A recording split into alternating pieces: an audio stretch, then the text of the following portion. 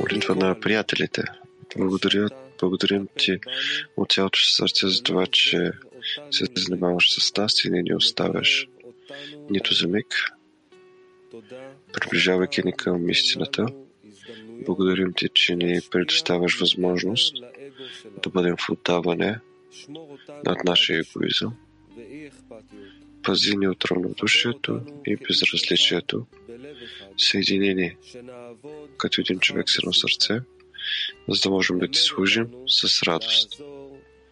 Научи ни да си помагаме един на друг, да не оставяме мисълта за това, че няма никой друг освен теб. Научи ни да се молим и ни направлявай към това да знаем каква е следващата стъпка към теб. Укрепи нашите приятели, дай сила и здраве и радост и способност да се преодоляват всички трудности. Не всичко за да се слеем с теб и да ти доставим наслаждение.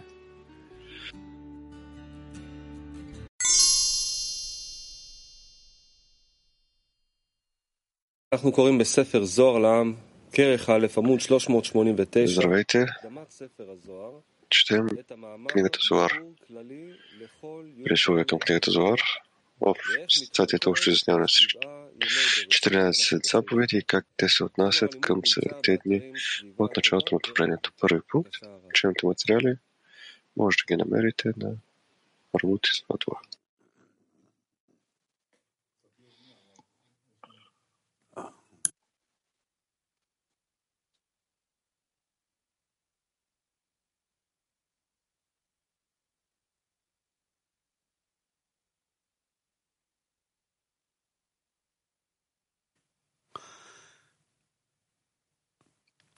Тора, т.е.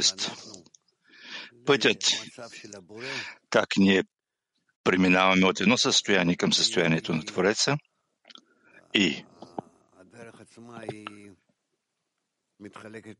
самия път се разделя на много стъпала, състояния, по които ние сме длъжни, ние трябва да се издигнем, да се усъвършенстваме и всеки от нас е задължен да се усъвършенства вътре в своите свойства, докато не достигне от това, което е, до това, което представлява Твореца. Разбира се, във всеки има при това собствен път, свои собствени стъпала, състояния, но всъщност така ние се развиваме, напредваме. И така тук той ни казва за правилото, че нашия път включва 14 етапа. Можем да ги разделиме на различни знаци по пътя. Както пътят го разделяме на километри, така и в нашия свят. И други различни знаци. Той ни казва, че имаме в Тора 613 заповеди, състояния, които трябва да преминем. И как това да извършим? Тези заповеди се наричат още съвети, които сме длъжни да изпълняваме, и тогава благодарение на тях ние все повече и повече съответстваме на Твореца, докато не достигнем до пълно сливане с Него, което се явява и целта. Моля. Общо изясняване на всички 14 заповеди и как те се отнасят към 7 дни от началото на творението. Първо заповедите на Тора се наричат приноси по годин на езика на Зоар, но те също се наричат 613 съвета Ейтин. Като разликата между тях е, че всички има Всичко има лицева страна паним и обратна страна хор. И подготовката към каквато и да е се нарича обратна страна хор, а осъществяването на това се нарича лицева страна паним. По подобен начин в Тора и заповедите има понятие ще направим ще чуем, както са казали мъдреците. Тези, които изпълняват Неговото слово, за да чуят гласа на Неговото слово. Първо ще направят, след това ще чуят. И когато те изпълнят Тора и заповедите, като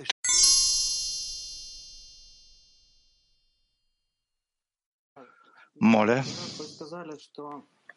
Да, скъпи Рав, казахте, че тези заповеди са като практически съвети, за да се приближим по-близко до Твореца, но те са такива, но те са на такъв висок език, написани как да ги използваме на практика, като съвети. Все пак пробвай да вникнеш в тях, все пак и да ги използваш. Тоест да промениш себе си така, че всички ние все по-близко да бъдем подобни на Твореца. А вот как сейчас мы, читая этот текст, как нам себя настроить, чтобы использовать эти советы, чтобы себя приблизить к Творцу, изменить себя? Как себя настроить, направить? Как да се настроим? Во-первых, что он пишет? Он пишет, что есть всего... Първо той какво пише? Има всичко 613 заповеди, мицвот,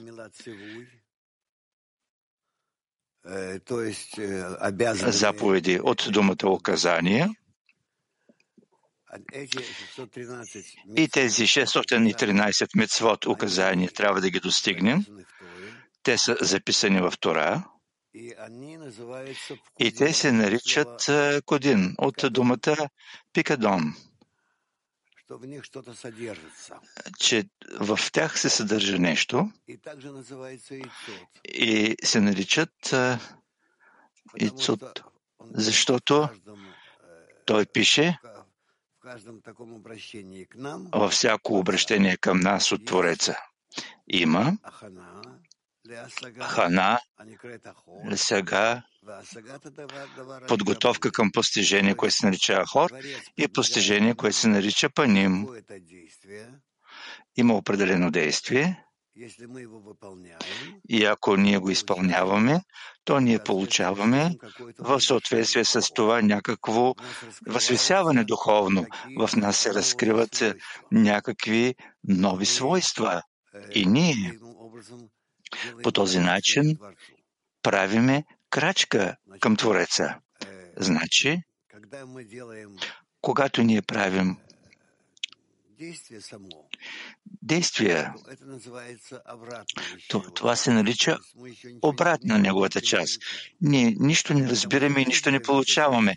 А когато завършваме това действие, тогава ние разкриваме някакво свойство, някакво стъпало, някакво ново състояние от Твореца. И това се нарича лицевата страна.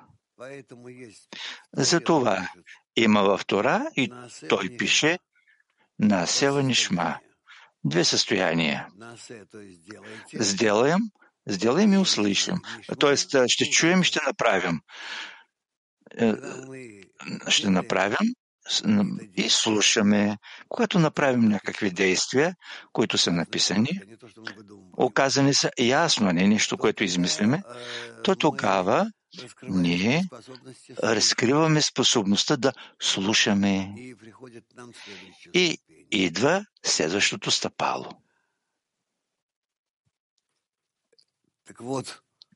И така, тези стъпала са всичко 613. Имаме 613 стъпала, ахана, т.е. подготовка, когато ние себе си издигаме на ниво и има лицева страна вече, когато след подготовката започваме да чуваме, да разбираме за какво се говори, какво се разкрива нещо ново. И това се нарича да чуваме. И тогава ние постигаме смисъла на тези заповеди и указания.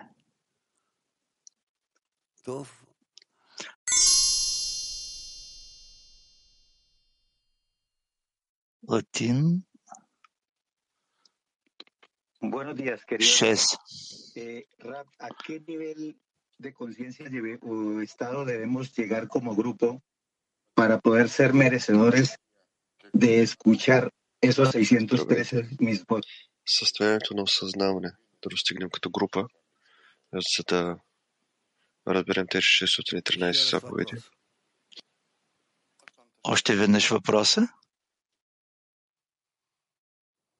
Sí, querido Rab, ¿a qué nivel debemos llegar como grupo para poder ser merecedores de escuchar esos 613 Въпрос до какво ниво, до какво трябва да достигнем като група, за да можем да бъдем достойни като група.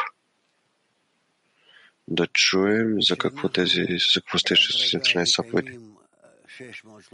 Когато ние постепенно изпълняваме 613 заповеди, ние се приближаваме помежду си един към друг, ставаме с едно желание, което се нарича едно тяло, и в такъв вид ние започваме все повече и повече да чуваме, да разбираме какво Творецът иска от нас. И ние изпълняваме тези действия и ставаме като Него постепенно. Холандия 1. In performing these mitzvot, 613 commandments, с това, че изпълняваме тези заповеди, 613, казано е, че тук има влагане, кодин и заповеди от друга страна. Какъв смисъл на това влагане? Изглежда, че заповеди са поделени на два вида действия. На влагания и на съвети. У Твореца има богатство. Нарича се бъдещ свят, както искаш го наричай. И той се разделя, той го разделя на 613 части. Когато ти изпълняваш всяка от 613 части своите желания, т.е. поправиш своите желания в нещо, като подобие на Твореца, тогава ти започваш да чуваш, да разбираш, да искаш, да желаеш, да получиш тази част или тези части в себе си. Тази част в себе си, която ти получаваш, с това ти се промениш в съответствие с Твореца. И за това се нарича подготовка. Когато ти правиш нещо подобно на Твореца и се нарича съвети, а когато можеш да изпълниш и да разкриеш това, което се нарича вътре в това, се нарича влагане, вкуден. Това означава, че ти разкриваш това, което се намира в тази кутийка, да кажем, една от 613-те.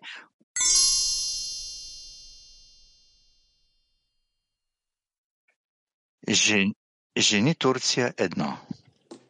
Selam Rab. Kişi duymadan evvel kendini nasıl ahorayimde tutabilir? Çünkü eylem benim için çok hızlı geliyor. В текста се говори за състоянието по име Хораим. Също е казано, ще направим, ще чуя. Въпрос, как мога да се държа в обратната страна Хораим до идването на Лишма? Но обратно. А Хораим се нарича, че аз извършвам подготовка, старая се да направя всичко, което мога,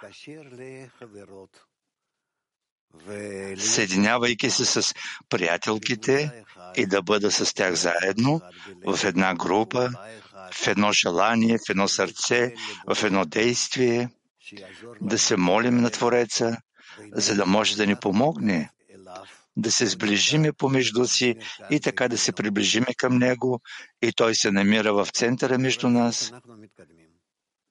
В такъв вид ние напредваме. Жени Мак. Добро утро, Раф. Имам въпрос. 613 заповеди са 612 лични желания, които трябва да ни доведат до възлюби ближния като себе си. Това, което разбрах в началото на обучение, това са 613 органа на душата, които започваме да изграждаме масах. Не ми е ясно. Това изпълняване на заповеди трябва да се случва сега в нашия свят, без да имаме екран. И въобще какво трябва да изпълним заповед? Само в отношенията между нас.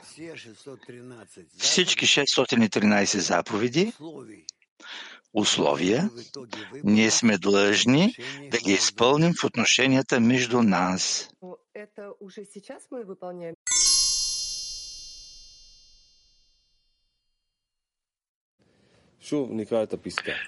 Прочети още веднъж. Четем още веднъж, защото има 613 заповеди, 13 органа и варим и връзки гидим на душата и тялото. Тоест, човек включва тяло и душа, гуф и нишама. И те се делят на 613 части, 613 части желания, които се наричат органи, връзки и светлината, която изпълва тези части, и тогава се получава, че постепенно и когато ние реализираме обединението между нас, ние поправяме 613 части в това, че те вече ще бъдат близки към светлината заради отдаване. И така ние привличаме светлината в тези органи и човек, духовното тяло на човека се напълва с висшата светлина. Да.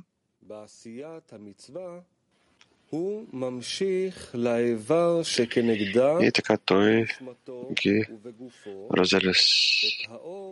Така той и се оказва, че с помощта на изпълняването заповеди той привлича към съответните органи в душата и тялото на степен на светлината, свързан с този орган и връзка. Тоест, ахораем, обратната страна на заповедите, означава, че ние изпълняваме, поправяме нашите желания, те да сме в обединение заради отдаване. Това е ахораем, това е подготовка. А паним, лицевата страна, когато те могат да бъдат напълнени с висша светлина, защото техните действия, които те създават, това е като самата светлина и за това светлината може да се облече в тях, съгласно подобно.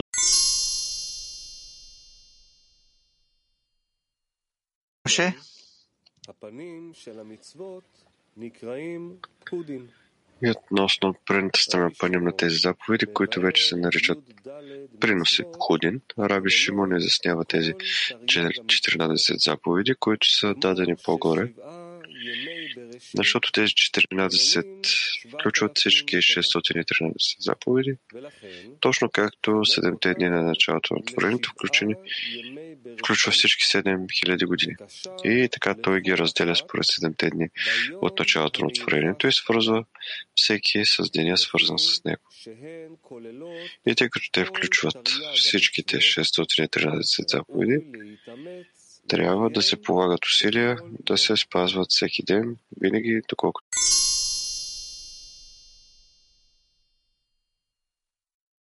не е поправен. Как може да се изпълнява всеки ден заповед? Трябва да проверява себе си, доколко той е свързан с цялото творение, с всички творения, с всички творения и с Твореца, във всички свои свойства, във всички свои желания, мисли, действия, че той се включва в тях като интегрална част в цялото това творение.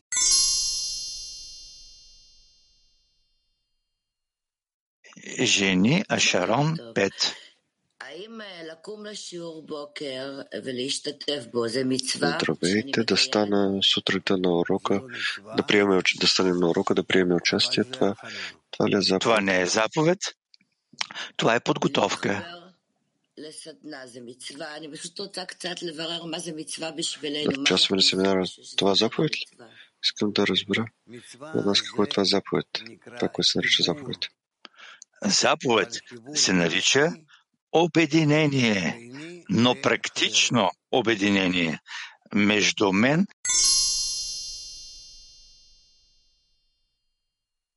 Москва 6. Кажете, моля, как в молитвата се изразява заповедта? Как се реализира? Молитвата се нарича това, което излиза от сърцето, и за това като резултат на това, че вие мислите и искате, това излиза от сърцето и се нарича молитва.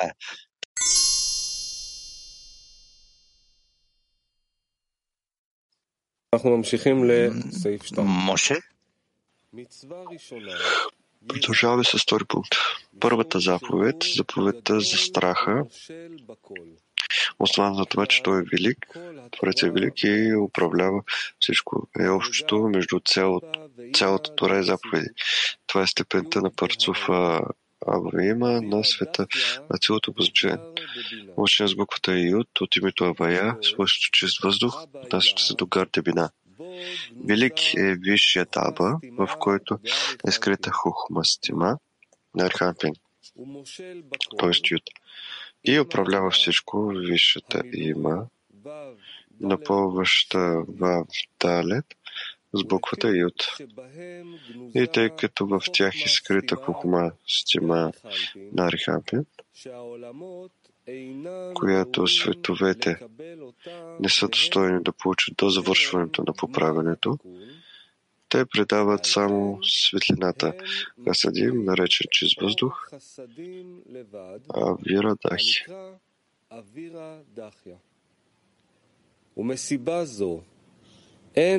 Поради тази причина, те нямат открито речение в Тора, защото отговарят на речението в началото, че силният сътворил скрито речение, което не показва кой го произнася.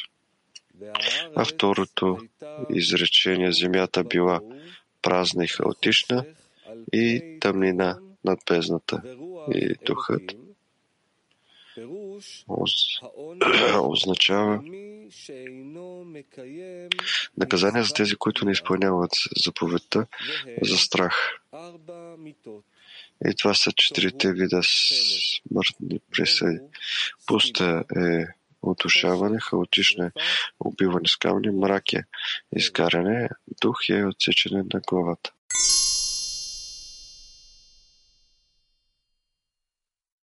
Dice que la primera dispar es el temor. ¿Qué sensación de temor debemos despertar cada día? Казва, че първата заповед е страх. Как може да се използва страхът, за да се пробуди отново всеки път? За това е необходима подготовка. За всяка заповед е необходима подготовка. Ако аз пробуждам себе си с това, че съм малък по отношение на големия Творец и нищо не определям, а решава само Той, и това, че се намирам в неговите планове, сила, програма, то постепенно аз се приближавам към с трепет и в крайна сметка като материален трепет, защото кой съм аз, какво съм, къде действам, какво се случва с мен или какво ще бъде след секунда. Всичко това го няма в мене, а само в Твореца. И в това е цялата работа от една страна. А от друга, когато аз гледам на това как аз съществувам, то аз виждам, че съществувам в любовта на Твореца. Даже той, когато ми така прилага усилия, натискаме, когато ми праща удари, всичко това е за мое благо, за да мога да се развивам, да израствам. И за това любовта и трепета трябва да бъдат в мен от двете страни. Трябва да ме поддържат така, че аз да се развивам директно по своя път напред, по посока на целта.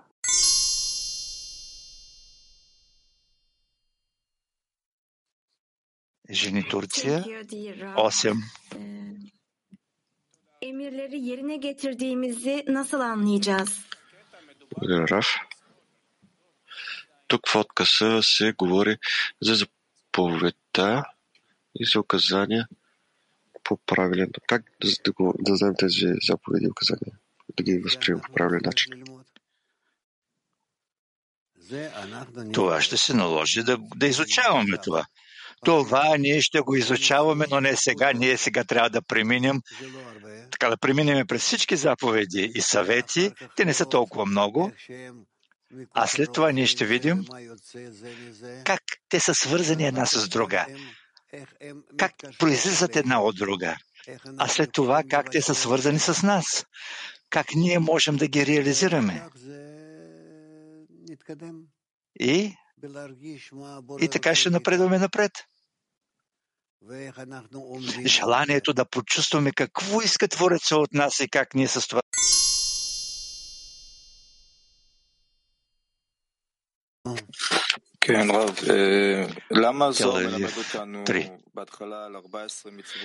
Защо Зоар ни учи в началото за 4-те главни заповеди, след това говори за 613. Каква е връзката между 14 заповеди и 613? Така се делят. Всичко 613 заповеди се делят на 14 групи. Всичко. Как това се случва? След това ще преминем, след това ще разберем. А за сега ти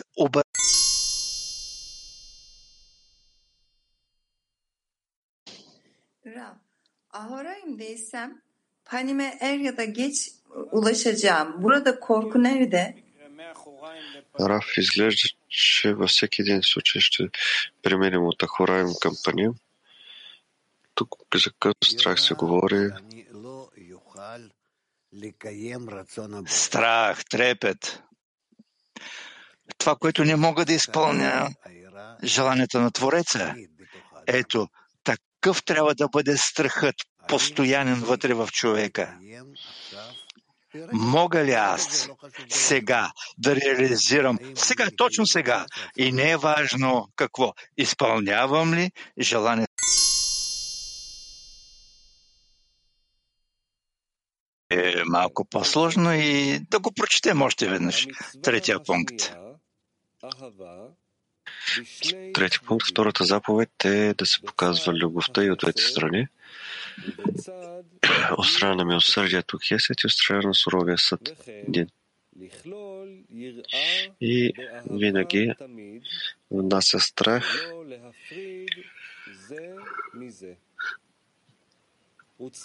в любовта, за да не се отделят едното от другото.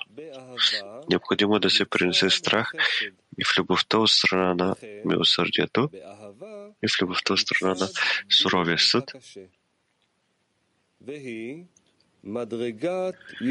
И това е степента Ишсуд на света Ацилут, която се явява зад на Бина, но самите те също се делят на Гари зад Като гар се нарича вещта Авия, а Азад се нарича Исуд.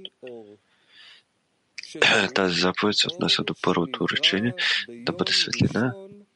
Това е светлината, създадена в първия ден от 6 дни на началото на творението. И Адам, благодарение на нея, видял света от края до края.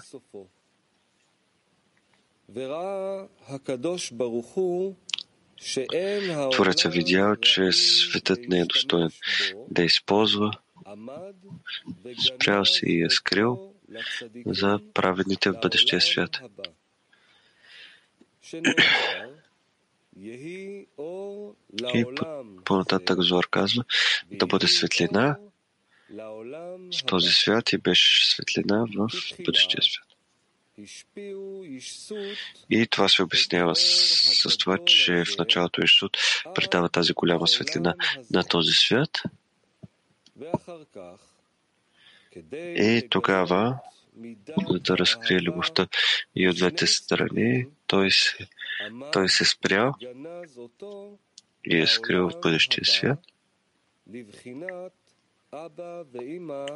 А това е Аба и Има в самите Исуд. Тяхното свойство от хазе и нагоре, наречено бъдещия свят.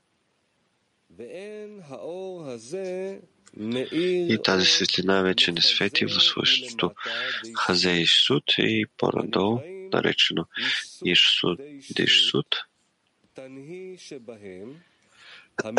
т.е. тънхи, в тях, обличайки Зеранпин, защото когато се обличат в Зеранпин, те вече смятат за свойство този свят.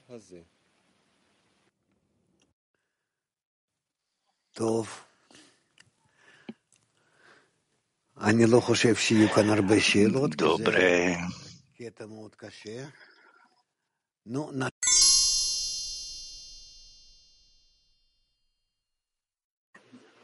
Дорогой Рав, здравствуйте. Здравейте. Ние също ви обичаме и ви прегръщаме силно. Въпросът е как можем правилно да се отнесем към заповедите, като към ограничения или като към свобода, за да може егоизмът да ни помага да ги изпълняваме. Вие много правилно зададохте въпроса. Аз бих казал така. Заповедите, това са тези канали, по които ние можем да се свържем, макар че ние сме абсолютно различни помежду си и различни от Твореца.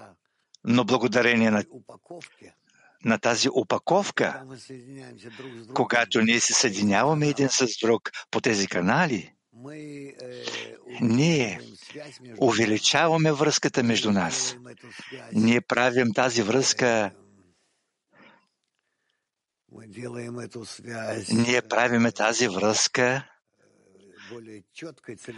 по-точна, целенасочена. И за това можем да се съединяваме заедно и да се допълваме един друг. Това е, което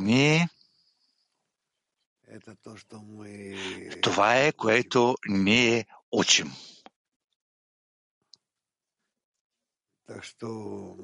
Така че ние това ще го изучаваме. Връзката е като канал между нас.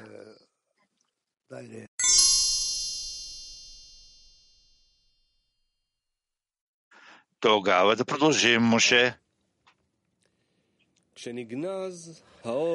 Четвърти пункт.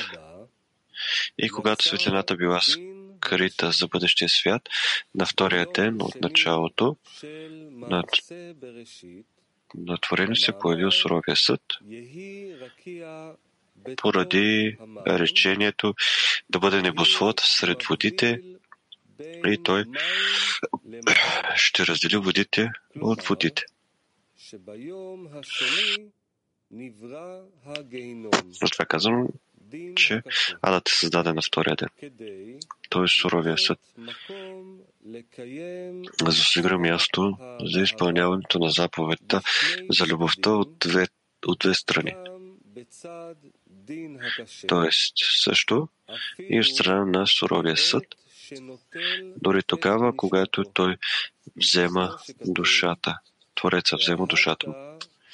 И това е смисълът на казаното: и възлюби Твоя Творец всесилния с цялото сърце и с цялата си душа и с всичките си притежания. Така че в свойството любов, с което той се е удостоил от страна на милосърдието, не би имало какъвто и да е недостатък, дори тогава, когато той отнема душата му и всичките му притежания. Но този суров съд се проявява само под небосвода, в нисшите води, в Малхут, Нуква на Зерампин, Рахел, намираща се от нейното хазе надолу. И терминът от хазе надолу във всеки парцуф посочва свойствата в него под парса, наречени небосвод, разделящ в него между горните води и долните. Така че от хазе и надолу във всеки парцуф е свойството нисши води на същия парцуф.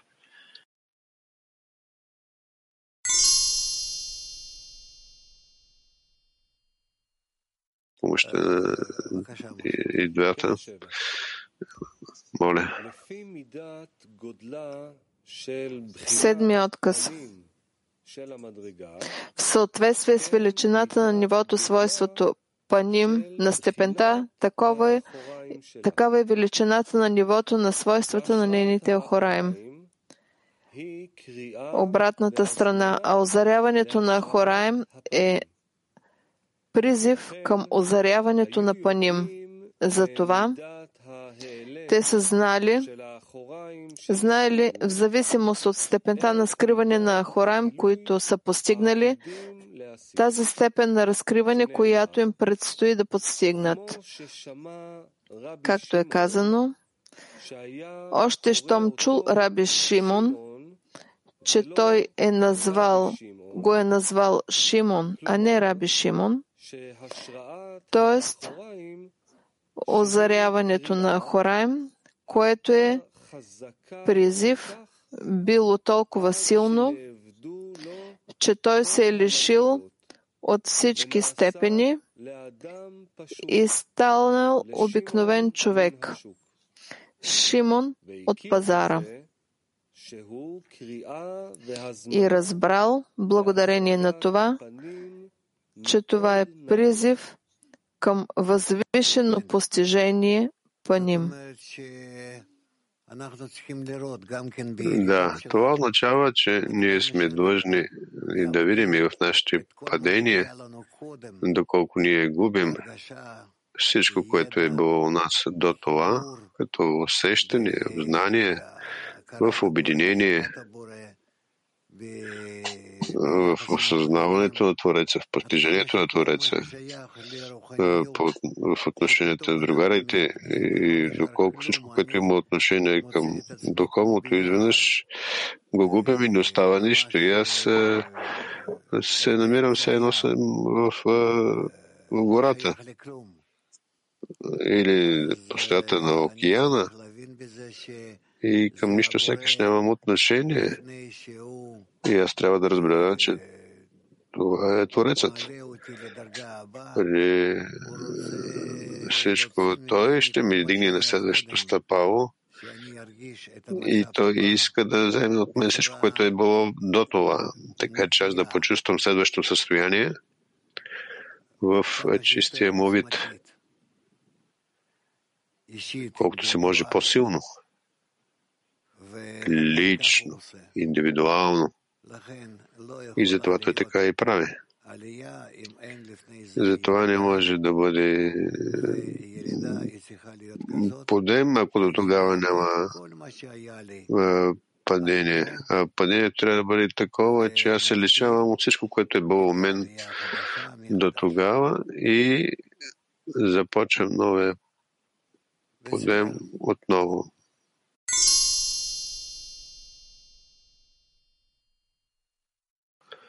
Хубаво, да започнем с Флорида.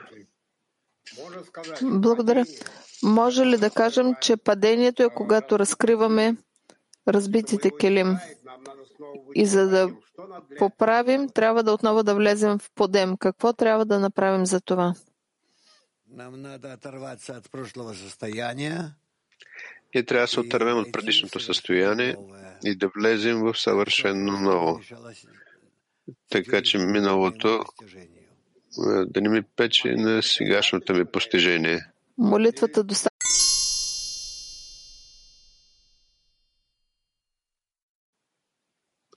Турция 1.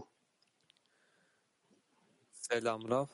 Kendime çerçeve yapacağım. Düşüşler yaşayacağımı göz önüne alarak mı bu planı yapmalıyım? Здравейте, Рав. Когато организирам за себе си рамките и разпорядъка за деня на нашите занятия, трябва да взема под внимание паденията ли? Не трябва да гледаш на паденията напред. Само подем. Подема, доколкото аз мога да си го представям, още по-голям подем. Съвършен до крайното поправене. А това, което се случва по пътя, аз ще го приемам като средство за още по-големи подеми. Тоест, този подем, че аз съм решил, че ще се издигам, аз ще постигам там и още повече нюанси, детайли, подеми, падения, които идват към мен. Добре.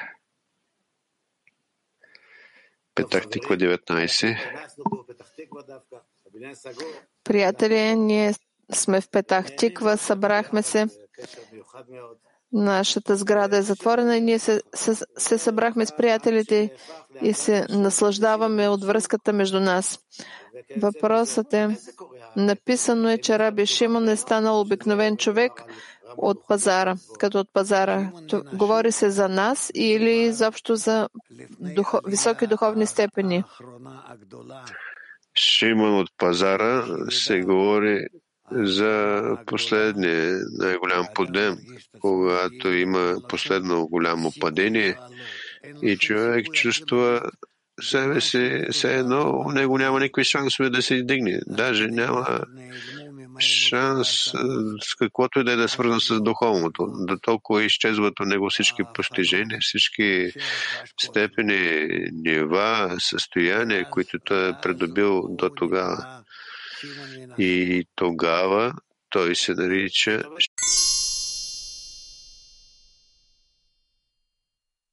у дома на този, който ги е купил. Накратко такива работи на пазара. Пише, че това е призив за високо състояние. Как човек да разбере, когато падне в такова състояние, както Шимон от пазара, как да знае, че като че ли Твореца го призовава? Заедно с това, когато той пада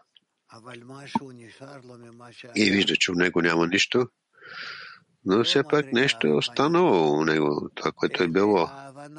Не е духовна степен, а разбиране, че целият път се състои от подеми и падения. Че целият път е от подеми и падения, но и за това той разбира, че всички тези неща също ще преминат. Това също са от страна на Твореца. Творецът е във всичко. И това е най-високото. И затова се полага на него и продължава. Но съвършено, като в бик в подирем и макар и под товар. И никой не му помага. Тореца не му помага, другарите не му помагат. И те си го оставили. И той сякаш се намира, захвърлили се го някъде там в пустинята. И все пак той продължава своето. Така че той не иска нищо повече да види напред, освен това състояние, което сега ще изпълнява. Ако може да изпълни нещо, го прави. И така, секунда след секунда, секунда след секунда, без да прекаля.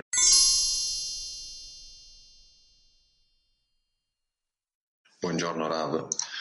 Come la comprensione che abbiamo rivelato nel congresso ci può aiutare a passare da un gradino a un altro? שואל דוד, איך ההבנה המשותפת הכללית שגילינו בכנס יכולה לעזור לנו לעלות ממדרגה אחת? Как взаимното разбиране на това, което разкрихме на Конгреса, ще ни помогне да се помогнем да се издигнем на следващо ниво? Да, ние сега чувстваме, че се намираме след Конгреса и очакваме следващия подем. А следващия подем ще ни бъде, да кажем, след месеца. Това е Песах. Песах, това е от думата Пасах. Преминал през. Това е като скокове. Скокове. И аз много се надявам, че по време на този празник или в Израел, или някъде зад пределите на Израел, ние отново ще се постараем да се съединим. Да, и при всички възможности между нас по целия свят, между всички наши другари. И на практика светлината на Песах, която свети върху нас по време на Песах, тези светлини могат да извършат чудеса. Те могат да ни измъкнат нас много по-силно от нашия егоизъм в обединение между нас и с Твореца. И аз много се надявам, че много скоро това ще стане. Но ще видим. Съгласно тези планове сега, които ни готвят нашите другари. Но ви знаете, Дуди, Якока, Орен, Моше.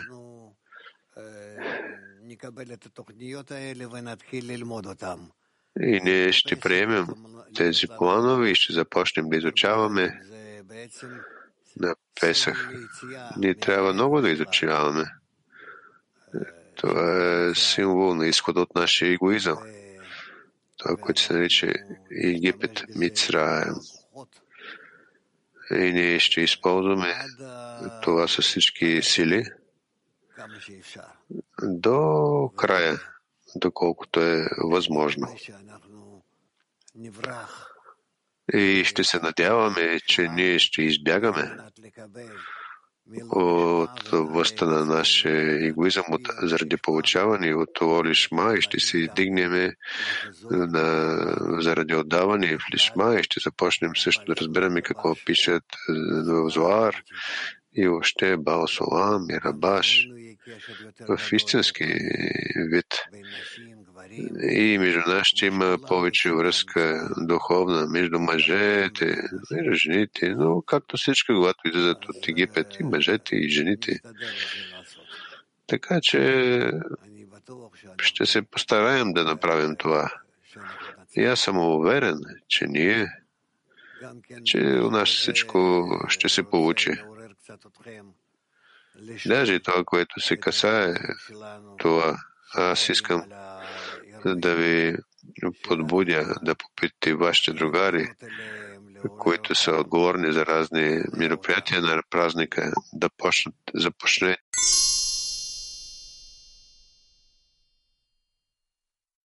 Те приключиха. Италено. Simon del mercato, in tale stato di caduta, ha mantenuto oppure ha perso la sua connessione con il Creatore? Шимон от пазара в това падение имал ли е връзка с Твореца или е изгубил?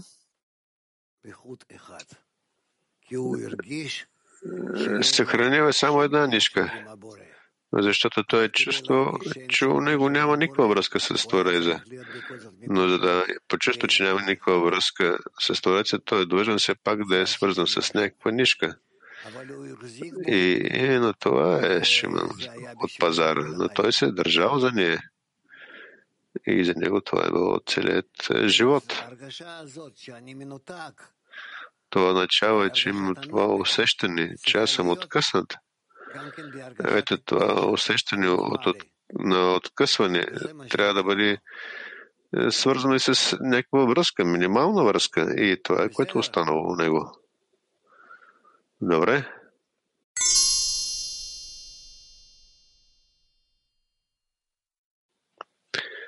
Тогава ние имаме и Тале 4. Добро утро, Рав. След конгреса чувствам, че има много сили да продължа. И въпросът е: каква е правилната подготовка преди Песах? Как да влезем?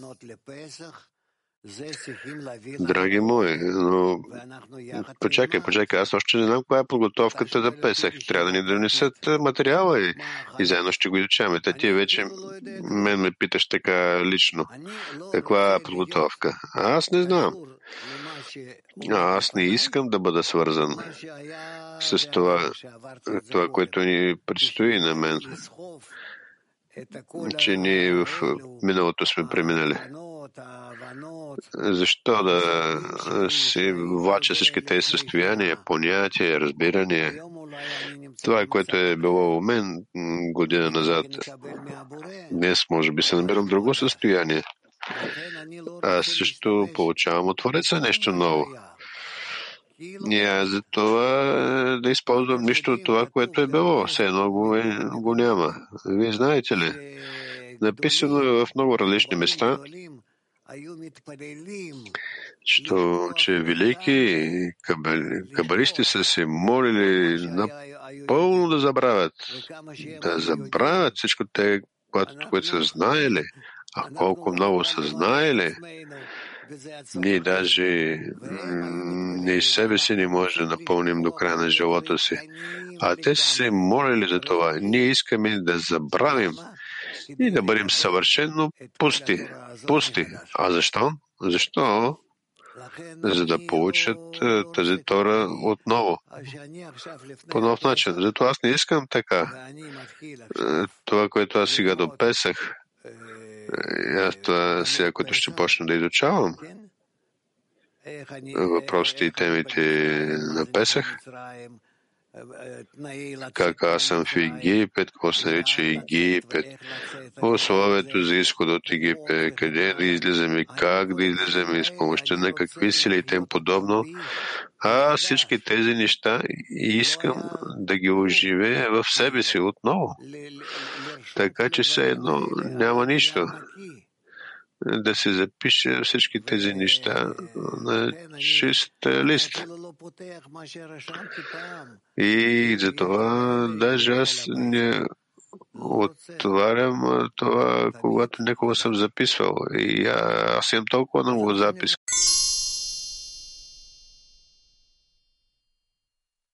Мероприятие.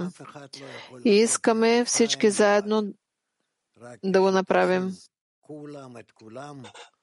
Никой не може да излезе от Египет самостоятелно. Само когато всички се хващат за всички и всички се държат всички, мъже, жени, деца, и тогава ние можем да избягаме от Египет. Така че ето, ще направим усилие в това.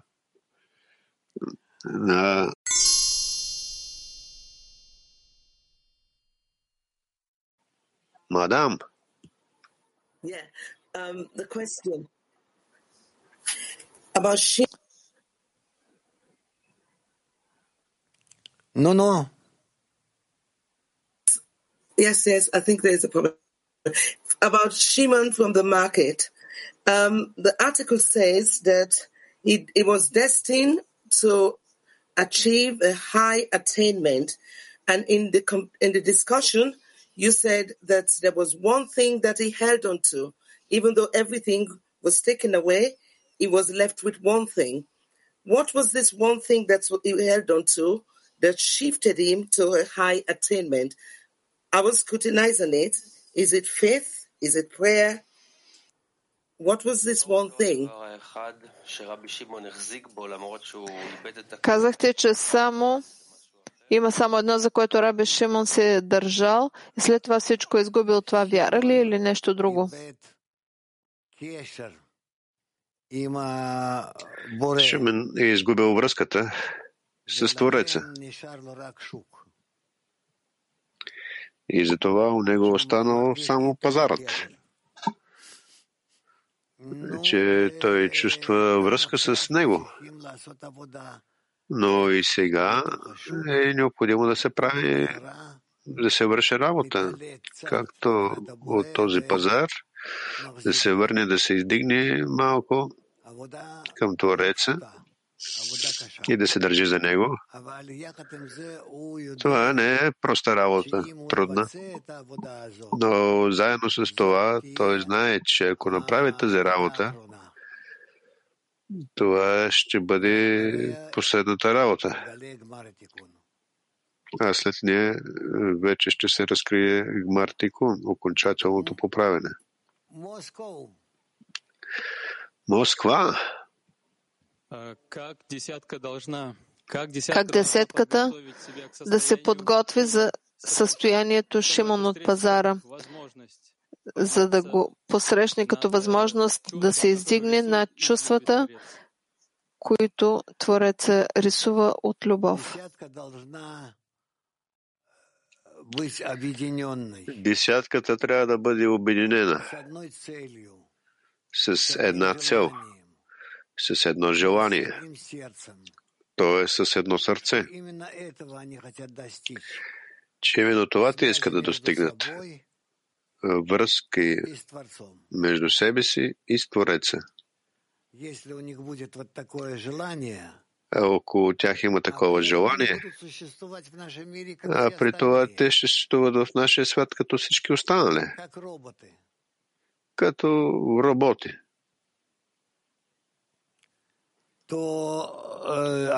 Они преуспеют. То тогава те ще преуспеят. Аз съм уверен, че ние можем да достигнем такова състояние. Добре.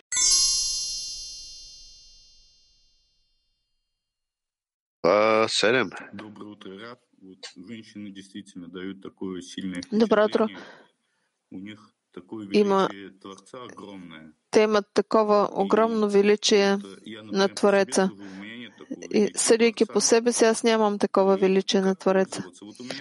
Как да използвам? И имам жена, която изучава 20 години. И как да използваме подаръците от Твореца, които той ни дава?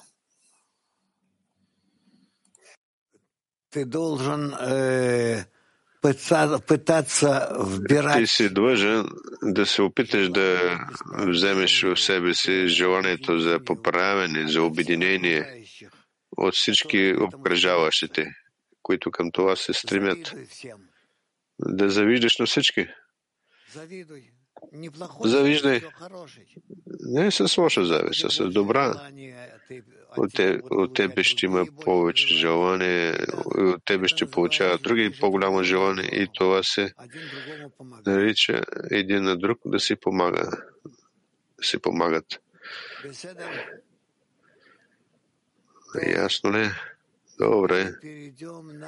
А сега да преминем на Германия 10. Hallo Raff, hallo Weltkli. Ich habe eine Frage bezüglich Shimon vom Markt. Prüft der Schöpfer damit, was ich Въпрос за Шимон от пазара.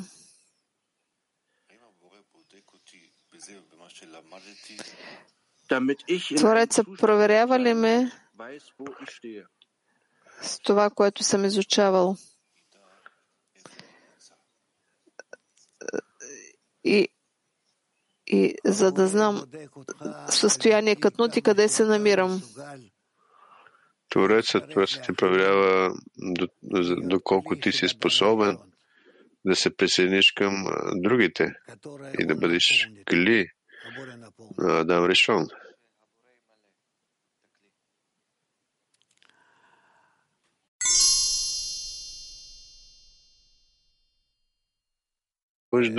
Събуждаме и да продължаваме. Женици от Кавказ. Започнахме изясняване в десетката и ги правихме както ни посъветвахте, но имаме усещане, че не сме способни да променим отношенията си един към друг. Върху какво да се съсредоточим, така имаме желание да поправим всички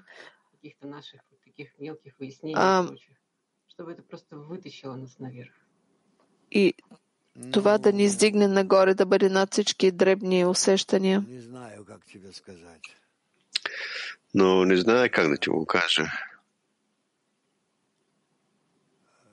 Как да се направи? Просто всеки ден, ежедневно да бъдете във връзка помежду си. Това е първо. Второ, вие постоянно показвате един на друг, доколко всяка се стреми към връзка и именно в тази връзка вие желаете да разкриете Твореца. Разкриването на Твореца трябва да бъде цел и тя трябва да бъде ясна. Аз не трябва само да бъда във връзка с другарите ми.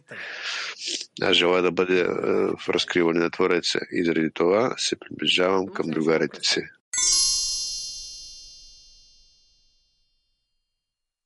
Като излишно едно.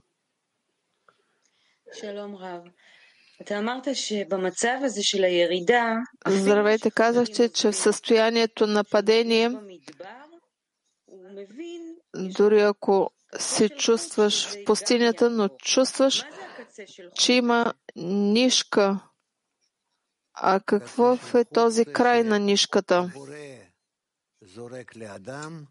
Края на тази нишка, това е, че Творецът хвърля човека, с това той го спасява, не му дава окончателно да падне.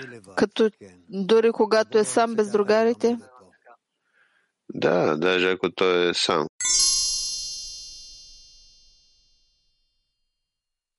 Едно. Yes, Rav, to continue this question, how do you, in the 10, or how do you acquire, like Shimon Bar Yochai, when he went, let's say, when he dropped to the market, acquire the thread, to keep this minimum contact? What do we need to prepare to be able to acquire this minimum? Да намерим нишката за връзка, като Шимон, който е паднал. Какво предварително да помогнем, за да намерим края на нишката при такова падение?